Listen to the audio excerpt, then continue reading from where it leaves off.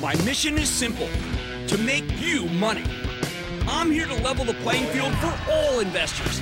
There's always a bull market somewhere, and I promise to help you find it. Mad Money starts now. Hey, I'm Cramer. Welcome to Mad Money. Welcome to Cramerica. Other people want to make friends. I'm just trying to make you some money. My job is not just to entertain, but to educate and teach you. So call me at 1-800-743-CNBC or tweet me at Jim Cramer.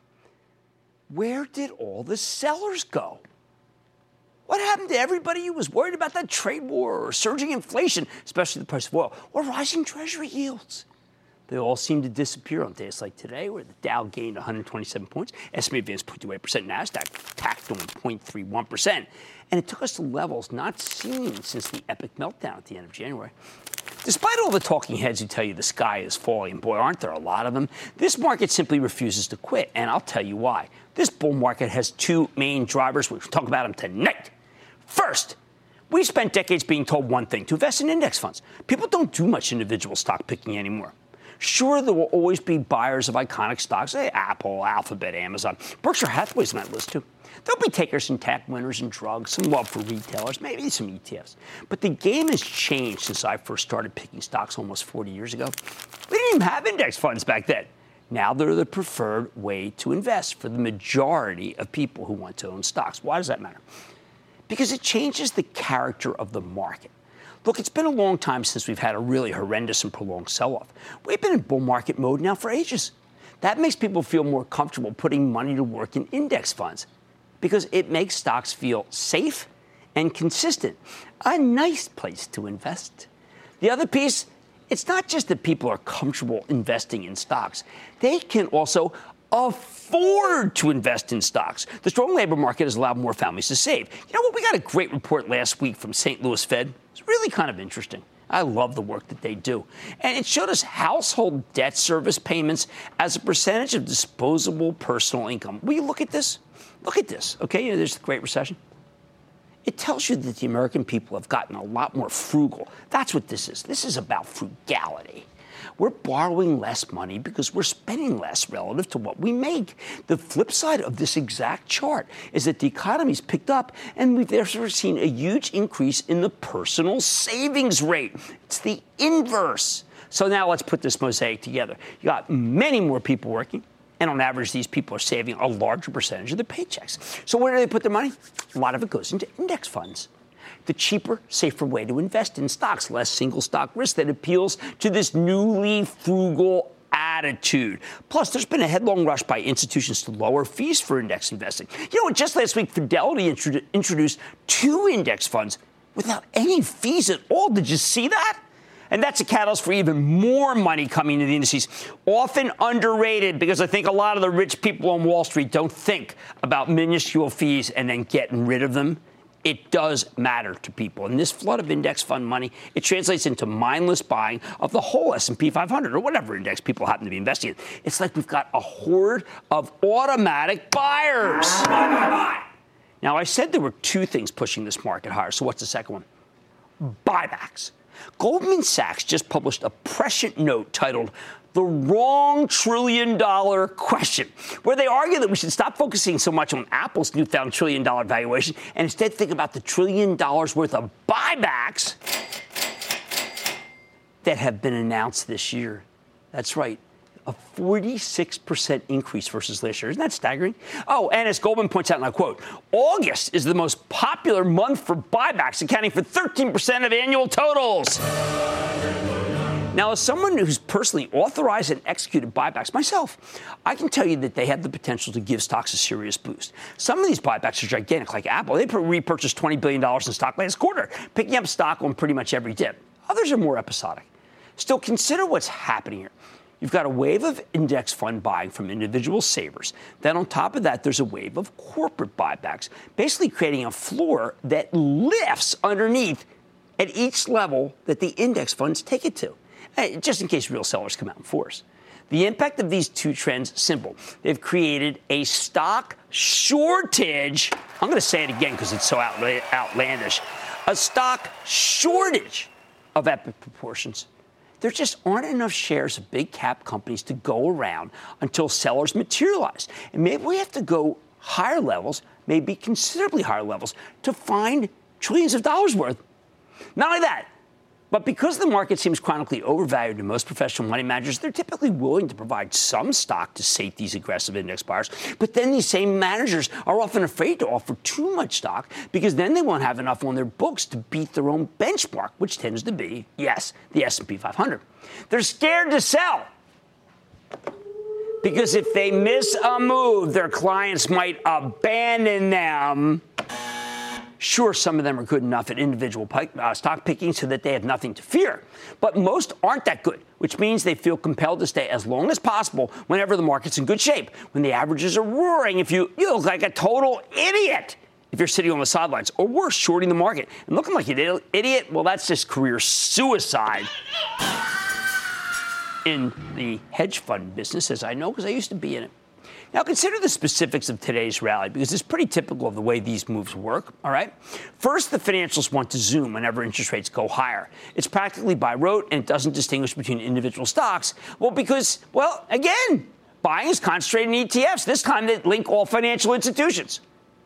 So all the banks go higher, since they're all expected to have better earnings when interest rates go up. Second, oil's up. And that's viewed as a proxy for strength in the economy. It's actually a deeply flawed barometer. But when crude goes higher, money managers therefore assume that means we've got clear economic skies ahead. Third, there are individual stocks that hearten the bulls and bring even more money into the market. Today, we got a piece of research that showed Amazon's killing it when it comes to ad revenues. We think about it as a retailer. We think about it as web services. But how about ad revenues? We got another report that said that Alphabet's self-driving division, Waymo, could be worth $175 billion. Two of the fangs always get the juices going. We got some good news in the industrials, too, as Cramer fave Emerson reported a fabulous beat and raise, a nice counterpoint to all of the fears about Chinese tariffs, something that ignited all of the China-oriented industrials, including Caterpillar and Boeing. Then we got a quizzical set of tweets from Elon Musk about taking Tesla private. Look, I have no idea what this guy's doing, all right? Tweeting about something so important, but then again, our president uses it for distribution. Why not Musk? What you need to know is that you've got tons of bears in there constantly betting against this market and individual stocks that they consider overvalued. Tesla being exhibit A of overvaluation. If Tesla's going private, hence the $37.58 gain today, who knows what other stocks could do that also rip the lungs out of the shorts. Oh, and let's take a note of a prelude to tomorrow's business, please. The stock of Disney. Because CEO Bob Iger talked about early success with ESPN Plus, as I said he would on this show. It's over-the-top initiative that's gaining traction and changing the narrative positively until Disney can close on its buy of some key Fox assets. The company reported what looked to be a weak number, and the stock went down. But this one always trades on the conference call, and it was stellar. Bottom line, if you only take one thing away from this segment, maybe for the whole night, understand that we got a serious stock shortage on our hands at these levels. There just aren't enough shares to go around, at least at the prices that we're trading at now, and it's making even bearish money managers afraid to sell. At the end of the day, the stock market is a market like any other, which means it's controlled by supply and demand. When there's not enough supply, prices go higher. End of story. James in California. James.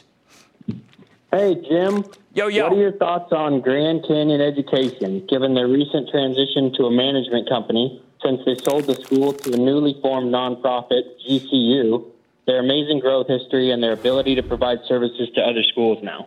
Well, I'm not a fan of this group.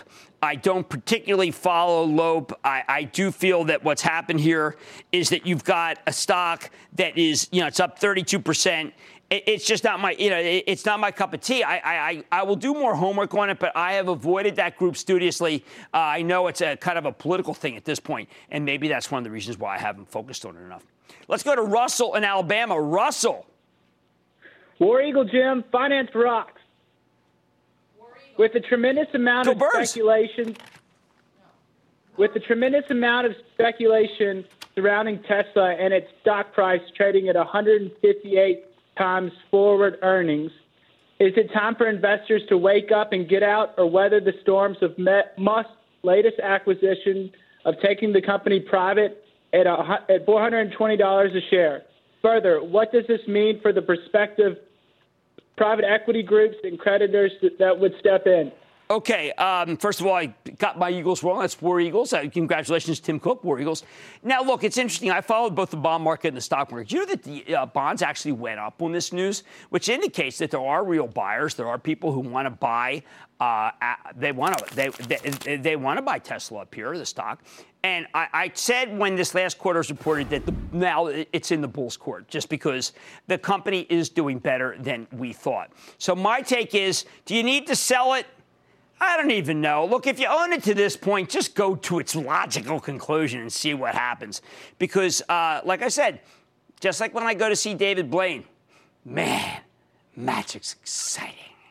All right, there's always some kind of negative news flow out there, but I don't see it shaking the confidence of the bulls anytime soon. Well, man, buddy, tonight, I'll reveal Apple's largest Achilles heel and tell you how it could impact your portfolio. Then Logitech is up almost 250% over the last 3 years. Could surging demand for gaming gear, thanks to the esports frenzy, continue to push it higher? I got the CEO. And you may think Amazon is the only winner in the e-commerce space. Wait, I'll tell you how the charts are pointing to some new winners and some losers on the horizon. So stick with Cramer. Don't miss a second of Mad Money. Follow @Jim Cramer on Twitter. Have a question? Tweet Cramer. #MadTweets. Send Jim an email to madmoney@cnbc.com or give us a call at 1-800-743-CNBC. Miss something? Head to madmoney.cnbc.com.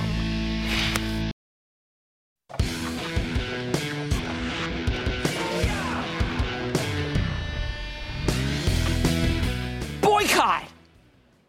That's all I could think when I read today's editorial in the People's Daily, an organ of the Chinese Communist Party, a story that was entitled, "Strong Sales of U.S. Brands, Including Apple, Give China Bargaining Chips in Trade Row." Ever since the White House started cracking down on China's unfair trade practices, including everything from dumping steel to stealing intellectual property, you know what my biggest fear has been? Oh, not tariffs on American goods. No, China exports 5 times as much stuff to us as we do to them. They're never going to win on tariffs alone. No, what worries me are boycotts. The idea that American companies that do lots of business in China, from KFC to Starbucks to Apple, could be hurt by subtle government-organized boycotts that would steer business to their Chinese competitors. That's the smart way for China to retaliate against our tariffs. So far, the Chinese government hasn't resorted to this tactic, at least not that we know of, even as Starbucks and Yum China have experienced very weak sales of late. But our biggest vulnerability is, of course, Apple, because Apple gets so much of its growth from China. Now, I've always said it would be self-destructive for the Communist Party to go after Apple, since they do so much of their manufacturing in the People's Republic. If Apple needs to cut back on production, a lot of Chinese people could lose their jobs. But perversely, that means cracking down on Apple is a great way for the Communist Party to show us that they're serious. Sure enough, this article sets the table for exactly the kind of boycott I've been worried about. The language is incredibly blunt. I quote, "The eye-catching success achieved in the Chinese market may provoke nationalist sentiment if U.S. President Donald Trump recently adopted protectionist measures hit Chinese companies hard," end quote. The saber rattling continues. I really didn't like this quote. China is by far the most important overseas market for the U.S.-based Apple, leaving it exposed if Chinese people make it a target of anger and nationalist sentiment. Doesn't that sound like a call for a boycott? It did to me. And then there's a twist. The article points out that Apple employs a huge number of people in China, and it offers a tonic. If Apple wants to continue raking in enormous profits from the Chinese markets amid trade tensions, the company needs to do more to share the economic cake with local Chinese people, end quote. Am I crazy, or does that sound like kind of a shakedown? The Communist Party is basically saying, nice business you got here. Hate to see anything happen to it. Of course, this is the first we've heard that Apple isn't doing enough for its Chinese workers, as they're actually one of the most generous employers in the PRC. So clearly, the piece isn't about workers' pay. It's about sending a message to President Trump that the Chinese government will stir up anti-Apple feeling, causing sales to drop, bringing down the stock of the only American company to ever reach $1 trillion valuation. From the beginning, I have felt that if push comes to shove, the Chinese would only go there.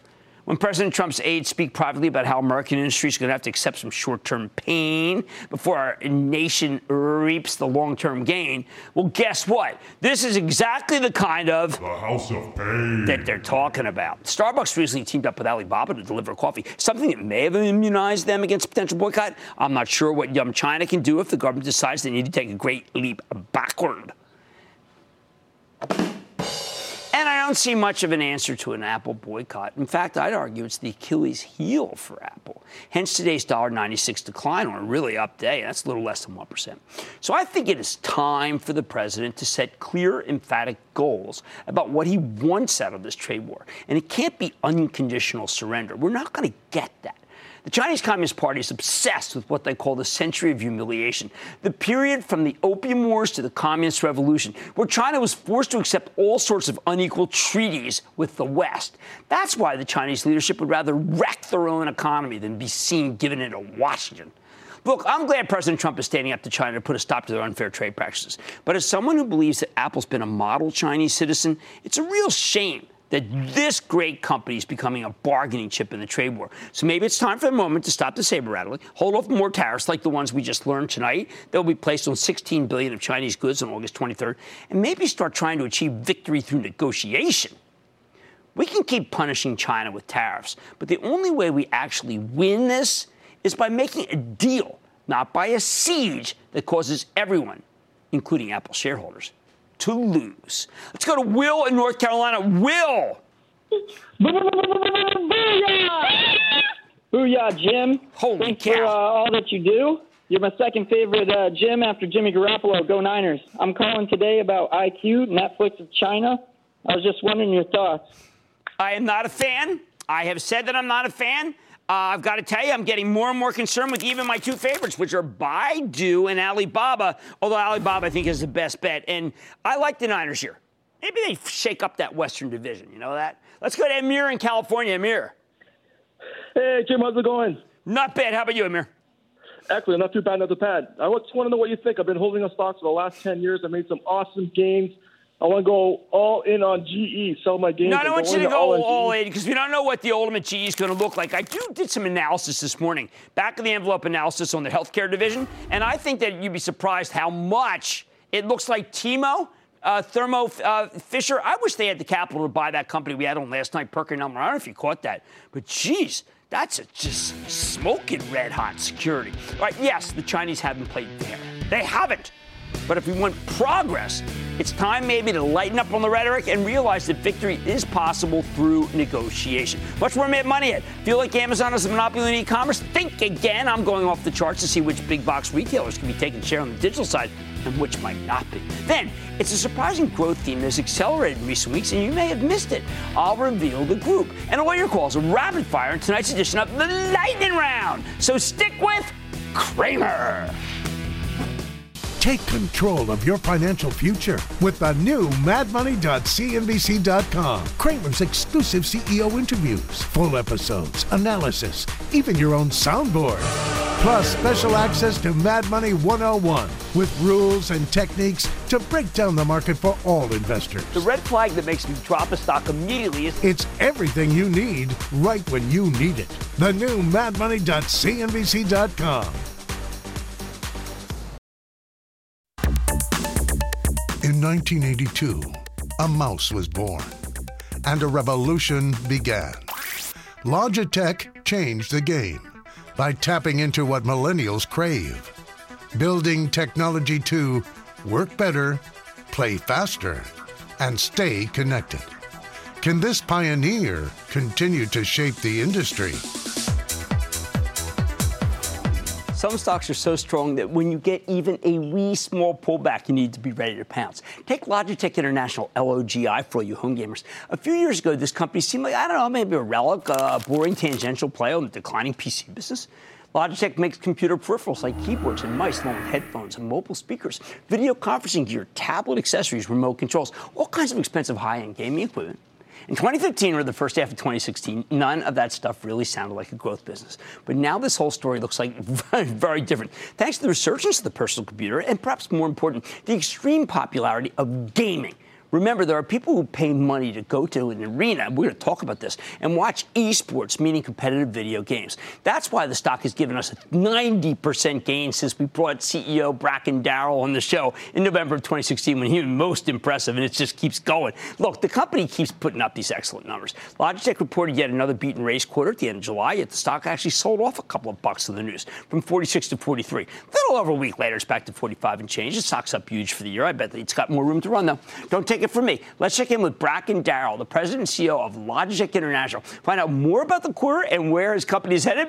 Bracken, welcome back to Mad Money, partner. Hey, great to see you again. Can't help but call you that because I'll tell you, you were the one who first told me about e-gaming. I had no idea. But before we get to that, we have a lot of news today about Elon Musk. And he's talking about whether being private might be better. You start your conference call the following way. In 2012, there were a lot of people who told me you need to go private to do what you need to do. But didn't need to do that in order to change ourselves. I may change that because I love being a public company. Wait a second. He just said that he hates being a public company. Wait, you love it? Well, Elon Musk is in a completely different situation than we were in. But what I love about being in a public company is I like the forced rigor of the short term because I'm a very long-term person that keeps the heartbeat going fast, and that's what you need. Well, I got to tell you, the late, great Andy Grove felt the same way. He said it's a terrific way to measure. Not necessarily long-term, but short-term. You need it to stay in the game. Absolutely. Okay, now, gaming, you say, is a rare, this is a great conference call, by the way, rare long-term secular generational change. You went to Barclays Center. You saw the sell at 22,000. Unbelievable. You were comparing it. I don't want to steal your thunder. Yeah. NBA. Yep. NFL. Yeah. Soccer. Give us this evolution. Oh, well, I'll start with me and you. In 1965, I remember, 1968, 1969, I remember the NFL and the Super Bowl, how big it seemed then. Looking back on it, it was tiny in the fan base then. And I think that's exactly where we are now in gaming. It's just taken off. It really started, it started in earnest, 6 or 7 years ago. And the growth curve has just been like this. We have one business, our Astro headsets. They've tripled year over year. We bought them a year ago. Now Joe, they're 3 times larger. Put it so the people understand what we're talking about. This is the Astro headset. I mean, this is one of them. It's the A40. Sells for $149. But it's just an amazing period, and I think we're certainly not at anywhere near the end of the beginning. I mean, this is the early stage. You have the prediction in here that it's going to be an Olympic game. Yeah, we were involved in a meeting in Lausanne with the International Olympic Committee. And there was a discussion around how and when it should come into the Olympics. This was about 2 weeks ago. And, I think it's inevitable. I think it will be part of the Olympics. I'll make another prediction. Which it'll be hard to hold me to unless you have me on the show in 10 years or 20 years. But I think it'll be the biggest sport in the world. Oh, come on. It will.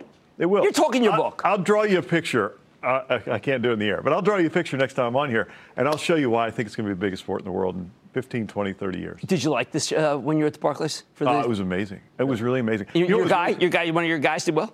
Yeah, actually, our team won. We sponsored one team. I think both teams were using our wireless mice. But I was looking down from up above because I had a seat up above. And I was looking down, and one of the amazing things was it's just like being at an NBA game. And I looked down, not a single person's on their phone. Zero. No multitaskers are actually engaged? Yeah, believe it or not. Younger people engaged? Remarkable. All right. Now, but you also make the point. You are not abandoning your core business. No, we love it. And if anything, you're continuing to innovate. Love it. Absolutely love it. And you can see across here, our core business keeps expanding, too. We're not only in keyboards, of course, for tablets. So this is a really cool little tablet keyboard. We're in keyboards for gaming. Webcams are growing again because people who are streaming themselves on Twitch playing games or video blogging need a better webcam. So those are growing again. Yeah, they're growing double-digit again. This is one of our newest businesses, true wireless earphones. Hey, Chief, I wear them. That's what I work out with. All right. I didn't know they were yours. They're Jaybirds. That's right. Yeah, I didn't know they were yours. I just bought them. I said, these look good. They're fabulous. Awesome. They are. They're really amazing. And this, come on, talk this. Okay, so this is super exciting. We just announced, it's not yet closed yet, but it will. We're buying a company called Blue. They make microphones. They're the primary player in the microphone business. Use a microphone. They started as a professional microphone player for people on stage, but they moved, and now people are video blogging or they're playing game. They need a very high quality microphone. These are the best. All right, one last question, Bracken. I was with some kids this weekend. They can't play football. They're too small. Basketball, too small. Yeah. Tennis, not good enough. Baseball, not good enough. They keep saying, these kids are 12. We're going to get scholarships, NCAA scholarships to go to the schools of our choice. They're gamers. Yeah. True? Yeah. UC Irvine's already doing scholarships. Scholarships are starting to spread across the university system. My brother's a college president at Kentucky Wesleyan College. He is a small liberal arts college. They're putting in gaming as not a varsity sport yet, but a club sport. It's coming everywhere. Well, you were a visionary. You told us about it. I have to admit, I was skeptical, but I was wrong. You weren't so skeptical. You've always been a fan. Okay. Give me too much credit. It's all right. But you proselytized it. I bought in. That's Logitech President and CEO Bracken Darrell. Stock's up more than 30% for the year. And you know what? It's so clearly not done. Will you look at this stuff? And yes, I do like these because they fit in my little bag. Mad Money's back after the break.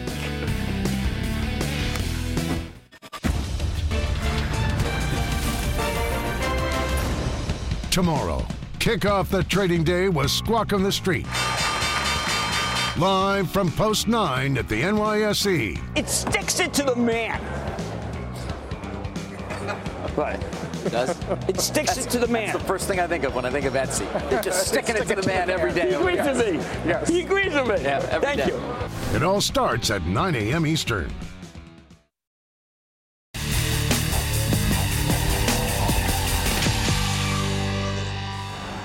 We've all been conditioned to believe that e-commerce is a lot like the movie Highlander. In the end, there can only be one winner. And obviously that winner is going to be Amazon. Or at least that's the theory. The truth, though, is a little more complicated. In reality, online shopping is still a rapidly growing category with room for more than one player. We know this because lately many of the big box stores have gotten aggressive about expanding their digital presence, and their brick-and-mortar locations actually give them an advantage. People love BOPUS. That's buy online, pick up in store. Hey, why do you think Amazon wanted Whole Foods? Because when it comes to all sorts of perishable goods, the name of the game here is multi-channel. By the same token, every big box store has the potential to be an online distribution center. So which old school retailers have the potential to really start taking share and taking names on the digital side? Tonight we're going off the charts with the help of Tim Collins. He's a brilliant technician. He's my colleague at realmoney.com to dig deeper into a pair of big box chains that have made some major internet investments. Two household names, people, Walmart and Target. They're different. Let's start with the daily chart of Walmart, okay? Because Collins thinks this chart is signaling that this company has stepped back into the ring, made itself a viable Amazon contender. Now, Walmart's had a rough time earlier this year. In late February, okay, which is right about here, it was trading 103 when it gapped below 100, quickly fell to the 80s. Wow. Okay? And since then, it's pretty much where it stayed. But based on what he sees in this chart, Collins believes that Walmart could be poised to return to $100 before the end of the year, which would be a nice move from this $89 and change stock. So what exactly does he like here? First of all, Walmart's made a very large rounding bottom over the past 5 months. You've also got a clear double bottom right here, when the first low made in the week of May 7th, and then the second low in the week of May 29th. Then, about 6 weeks ago, the stock started finally marching higher, making its way from the low 80s to just under 90 as of today. Basically, what Collins sees here is a pattern within a pattern. This is similar to the formation he pointed out to us with Allergan, AGN, when he checked in with him just a month ago. It's one of the reasons why I wanted to see what he's thinking. And since then, even though I was skeptical of the fundamentals, Allergan's rallied, boom, quick $10. What do I mean about a pattern within a pattern? Okay, Walmart's got a bullish channel where the stock trends higher with a tight range. But since the beginning of July, there's a second bullish channel inside the first one, with the stock moving up inside an even tighter range. This gives us not one but two floors of support, one at 87, okay, and then one back at in the other at 88. And even if we get a big downdraft, you got a third floor at $82, the level where Walmart made its double bottom in May. According to Collins, this is a great way to define your risk, very important concept for technical traders. If the stock goes below 87, roughly $3 down from where it is, he'd become more cautious. If it breaks down below 82, he'd tell you to abandon the bull thesis and simply cut your losses. Remember, that's how technicians work. They're all about identifying trends, not finding cheap stocks. So when a trend breaks down, they admit they got it wrong and they move on to greener pastures. More importantly, Collins thinks that Walmart is only one step away from a Pamplona-style running of the bulls. In fact, just today, the stock broke out above the ceiling of resistance at the top of the channel. The next major hurdle? the breakdown level from February and the stock's 200-day moving average are both sitting at around $90.50, up just 73 cents from where it's currently trading. If Walmart can close above that level, Collins says we'll be off to the races. From $90.50, he's betting it'll be smooth sailing all the way up to $103 as it fills in the gap from the big late February decline. That'd be monumental. What else? Okay, check out this tool down here, all right? This is the bottom chart. It's called the Shannon Trend Meter. You first introduced this to us when we were talking about Allergan. This is a momentum gauge that distills a bunch of different indicators. It's kind of a melange. You got the Bollinger Bands, the Relative Strength Index, price channels, price changes, standard deviation from across 6 time frames, and distills them into a single numerical score. The Shannon Trend Meter is making a new high here, hitting levels we haven't seen since Walmart was trading in the triple digits. That's a very bullish sign. Put it all together, and Collins is confident that this stock is ready to roar. Hey, man, this is a big cap stock. It'll also help the Dow, by the way, if it happens. All right, how about Target? Check out the weekly chart. Target just made a new 52-week high today, and it's a few bucks away from its all-time highs. Brian Cornell doing quite a good job here, by the way. However, Collins thinks this stock is starting to look extended, maybe overextended. The full stochastic oscillator is in extremely overbought territory, which often means that the stock has come up too far too fast and is due for a pullback. Collins says the stock could get a bit of a boost if it breaks out above the ceiling of resistance at 82.50, up just 26 cents from where it's currently trading. But he doesn't like the risk reward at the moment. And that's why Collins recommends swapping out of Target and swapping in a Walmart, which has a lot more room to play catch up. Oh, and while we're talking about big box stores, let's not forget about Cramer fave Costco. Here's a stock that has been absolutely on fire. Back in February of 2016, we told you to buy Costco off the recommendation of Larry Williams. He's that legendary technician who's got a host of different indicators named after him, not to mention nearly a dozen books and his own website. The website's coolly named ireallytrade.com. At the time, it was at $162. And now it's at $223. Hey, nice 38% gain in less than 2 years, okay? But I bring this up, and let's take a look at the Costco chart. I bring it up because it says it's time to declare victory in Costco and ring the register. It's a shocking position to me. Why? Because Costco stock has a strong correlation with the strength of the dollar. Now, this may seem completely crazy. Remember here, the dollar index forecast? Key axis of the forecast. They do import a ton of stuff from overseas, so a strong dollar makes them more profitable. This was a big reason why Williams recommended Costco 2 years ago. So take a look at this chart, which shows the action in Costco in black, and then the red line represents the linkage between Costco and the dollar index, which Williams then projects out an additional 3 months. So in other words, this is Williams's work, all right? This is not the actual chart. It's a prediction. William predicts a downturn in the dollar, and he thinks that will translate into a downturn in Costco stock. What else? All right, check out this next chart. It's kind of interesting. And this is the Williams COT indicator. Williams COT. It's not like Mattress Firm, okay? It's a COT.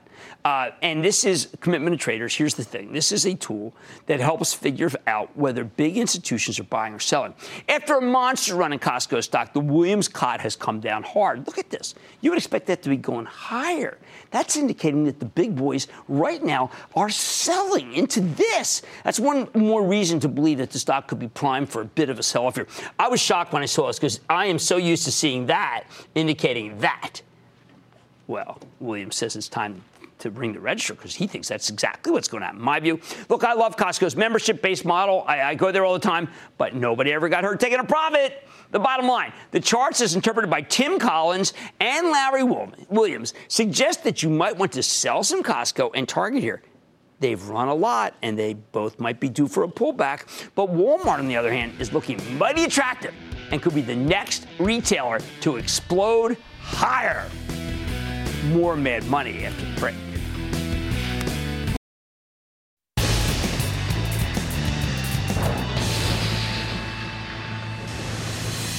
It is time. Some of the lightning round comments about Ralph's one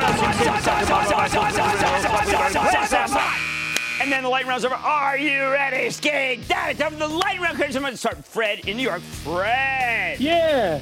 Yo. Jim, how you doing? I'm a first-time caller. This is Fred from Long Island. Great to have you on the There's show. no reference to Elon Musk's 420, but I wanted to know about Canopy Growth Corporation, CGC. Well, that's a interesting analogy there. Okay, here's the problem. Stock ran up because of the Canadian vote, okay? Then the Canadian vote happens, and there's no more catalyst. Now, it's a siege until we see what kind of beverages are going to be offered, what kind of different candies, what kind of food. And when we get chewing gum, and when we get that, then that stock will be moving again. Let's go to Richard in Florida. Richard! Hi, Jim. Thank you for taking my call. Greetings from Miami. Nice. What's up? Hi. My stock reported earnings last week. Great top-line revenue, but didn't do so well on the earnings. What's your long-term and short-term take on GPT Communications? I saw that. I mean, geez, I know that it was considered to be a miss. I think that that's a very inexpensive stock that is doing quite well. I think it might be an opportunity, but I got to see it calm down. It is just too... it's kind of like in free fall right now. Let's wait a bit. Maybe have him back on the show. Let's go to Jose in California. Jose! Hey, Jim. Booyah to you. Booyah. It looks like you got quite the green thumb, too. Your garden looks great. It's not as good. My Tang garden's better than my Long Island garden, but thank you for saying that. What's going on? Okay, I want to get your take on the stock Vivint Solar, VSLR. Now, they just reported, but I'm going to make this observation, okay? As I was talking to someone from the Philadelphia Eagles who was saying to me, hey, you have any solar stocks? You have any environmental stocks? I said, whoa! If we're cutting the standards in terms of how much gasoline that you use per car, the CAFE standards, I don't want to be in any stock that's levered to solar. How about we go to Chuck in Colorado? Please, Chuck.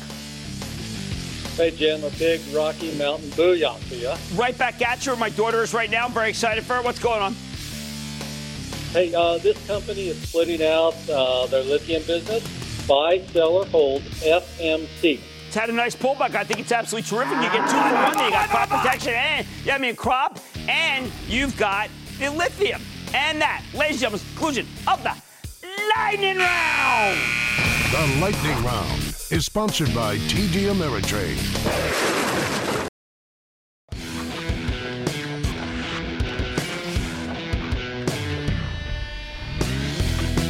All right, what the heck is going on with these hospital stocks? Not too long ago, this group seemed to be pretty sleepy at best. Everyone figured that the environment was against them. You had the Trump administration attempts to dismantle Obamacare piece by piece. You had a wave of proposed mergers like CVS combining with Aetna that looked like they'd give other players in the healthcare food chain more bargaining power versus the hospitals. And of course, there's a possibility that this new healthcare joint venture from Amazon, Berkshire Hathaway, JP Morgan might be able to turn the industry upside down. Hey, look, hats off to those three. They're all pretty good, huh? But in spite of these worries, the hospital stocks, they've caught fire of late. The whole group is absolutely in fuego. At least it was until today when Tenet Healthcare imploded. But you know what? That was company specific. Wall Street doesn't like how Tenet handled the sale of its software and debt collection subsidiary, which is why the stock plunged 16%. Yet, if anything, Tenet is the exception that proves the rule. Get this, because while this major hospital stock got obliterated today, do you know that most of this group still managed to rally? And you know what? Even after this decline, Tenet's shares have still more than doubled this year to date. I mean, this thing's been on. Tenet's been incredible. Which brings us back to the central question. What in the world is driving this incredible move in the hospital stocks? 2 weeks ago, we learned that LifePoint, one of the weaker players in the group, frankly, is being taken private by a very smart guy, Apollo, for a big premium. Clearly, the hospital space is sexier than most of us thought. So to understand what's happening here, let's zero in on the largest player in the space, HCA Healthcare. Why? Because I think it's the best example and the best stock in a red-hot group. For those of you who aren't familiar with this one, HCA owns 178 hospitals, 120 freestanding surgery centers located across 20 states, with a few of them in the United Kingdom. Now, HCA has an interesting trajectory. After a period of underperformance, things began to pick up last November. Then HCA really broke out a couple of weeks ago after the company reported a massively better than expected quarter, and the stock shot up 9% in a single session before gaining another 10% since then. In fact, HCA just set a new all-time high this very day at 131 before pulling back into the close. So what's driving this monster move? Okay, before I get into the numbers, I need to tip my invisible cap to Peter Costa of Wells Fargo, who resumed coverage of HCA back in January with an outperform rating when many other analysts were skeptical. Costa's been dead right. Sometimes, I'm too critical of analysts. When the guy's been right, I got to come on this show and I got to say good things. I'm saying good things about Costa right here. Let me give you a thesis. First, Costa argued that HCA has turned itself into the best-of-breed hospital chain, really differentiating itself from the competition by focusing on making itself the top healthcare provider in a number of rapidly expanding cities. That means when the insurance companies at HMOs try to strong-arm them, HCA can negotiate from a position of strength. Plus, it's hard for new competitors to come in because building something as big as a hospital in a major American city is a regulatory nightmare. He liked that HCA has gotten out ahead of the peers when it comes to embracing big data and generally going digital. At the same time, Costa pointed out that the company's strong balance sheet gives it a lot of flexibility, and he pointed out the stock was darn cheap. I remember when it went private, it had the worst balance sheet. What a reformation. Not long after Costa came out with this incredibly bullish piece, HCA reported a robust quarter. But more importantly, management's full-year earnings forecast was much higher than Wall Street was looking for. Analysts were expecting $7.52 per share for 2018. HCA told us it could make $8.50 to $9. It was an insane number. Yet quizzically, the stock only rallied 4% as HCA reported on the same day that we found out about that big healthcare joint venture from Amazon, Berkshire, and JP Morgan. Timing is everything. Fast forward to May 1st. HCA delivers another great quarter, a substantial top and bottom line beat. The source of their strength? Well, same facility admission rates were up 2% overall, pretty much what management had been forecasting. What's known as the intensity of service, key metric for hospitals, increased by 4.4%. This would be kind of like if a retailer gave you a modest increase in traffic, but a big boost in same-store sales because those customers are buying more expensive items. However, the stock barely budged again on the news because management really maintained their guidance. It was a simple beat, not a beat and raise. You know we need beat and raises around here to have a stock go higher. The real game changer, though, 2 weeks ago. Don't ever say this market doesn't give you a chance to buy. HCA reported still one more top and bottom line beat, but this time they raised their forecast and raised it substantially. Remember, management had already given incredibly bullish guidance in January. So they raised already elevated numbers, increasing the revenue forecast by an astounding $500 million, taking up the earnings forecast from the $8.50 to $9 range to the $9 to $9.40 range. It was stunning, which is why the stock shot up into the stratosphere of the news. Once again, they gave you a big intensity of service number, up 4.1%. On top of that, the company also had its best volume in more than 2 years, with same facility admissions up 2.7%. That's a major acceleration versus the previous quarter. This is not what was supposed to happen. Most experts were worried that volume would slow down thanks to the expansion of competing urgent care facilities across the country. Look, you've seen them open up in every block, right?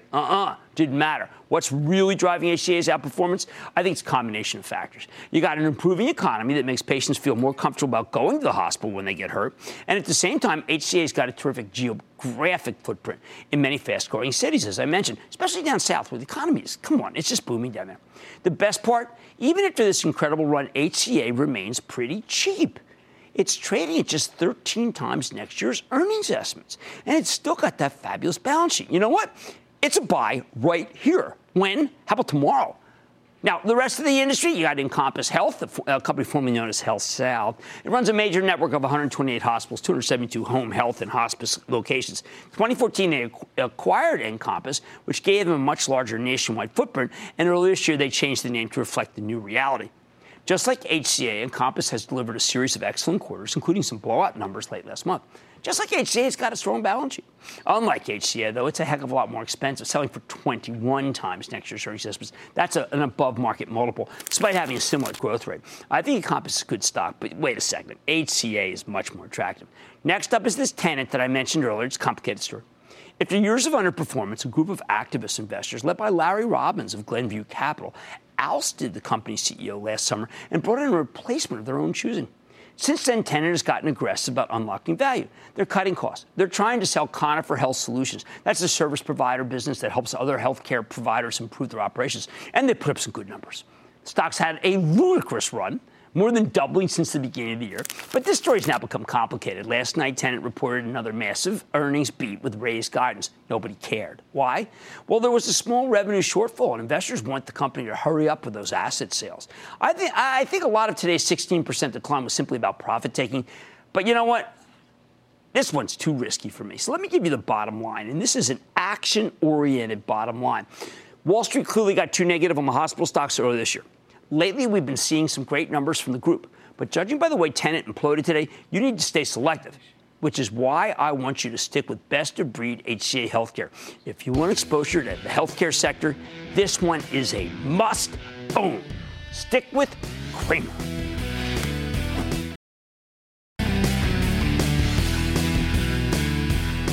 Look, we're all puzzling over the Tesla situation because obviously if there's no real intent to be able to do some sort of take private, then what he just did, Elon Musk did, is that we think he did a pump and dump. But you see, if he didn't dump, it doesn't matter. Hey, I like to say there's always a bull market summer. I promise I'll find it just for you right here on Mad Money. I'm Jim Cramer. See you tomorrow.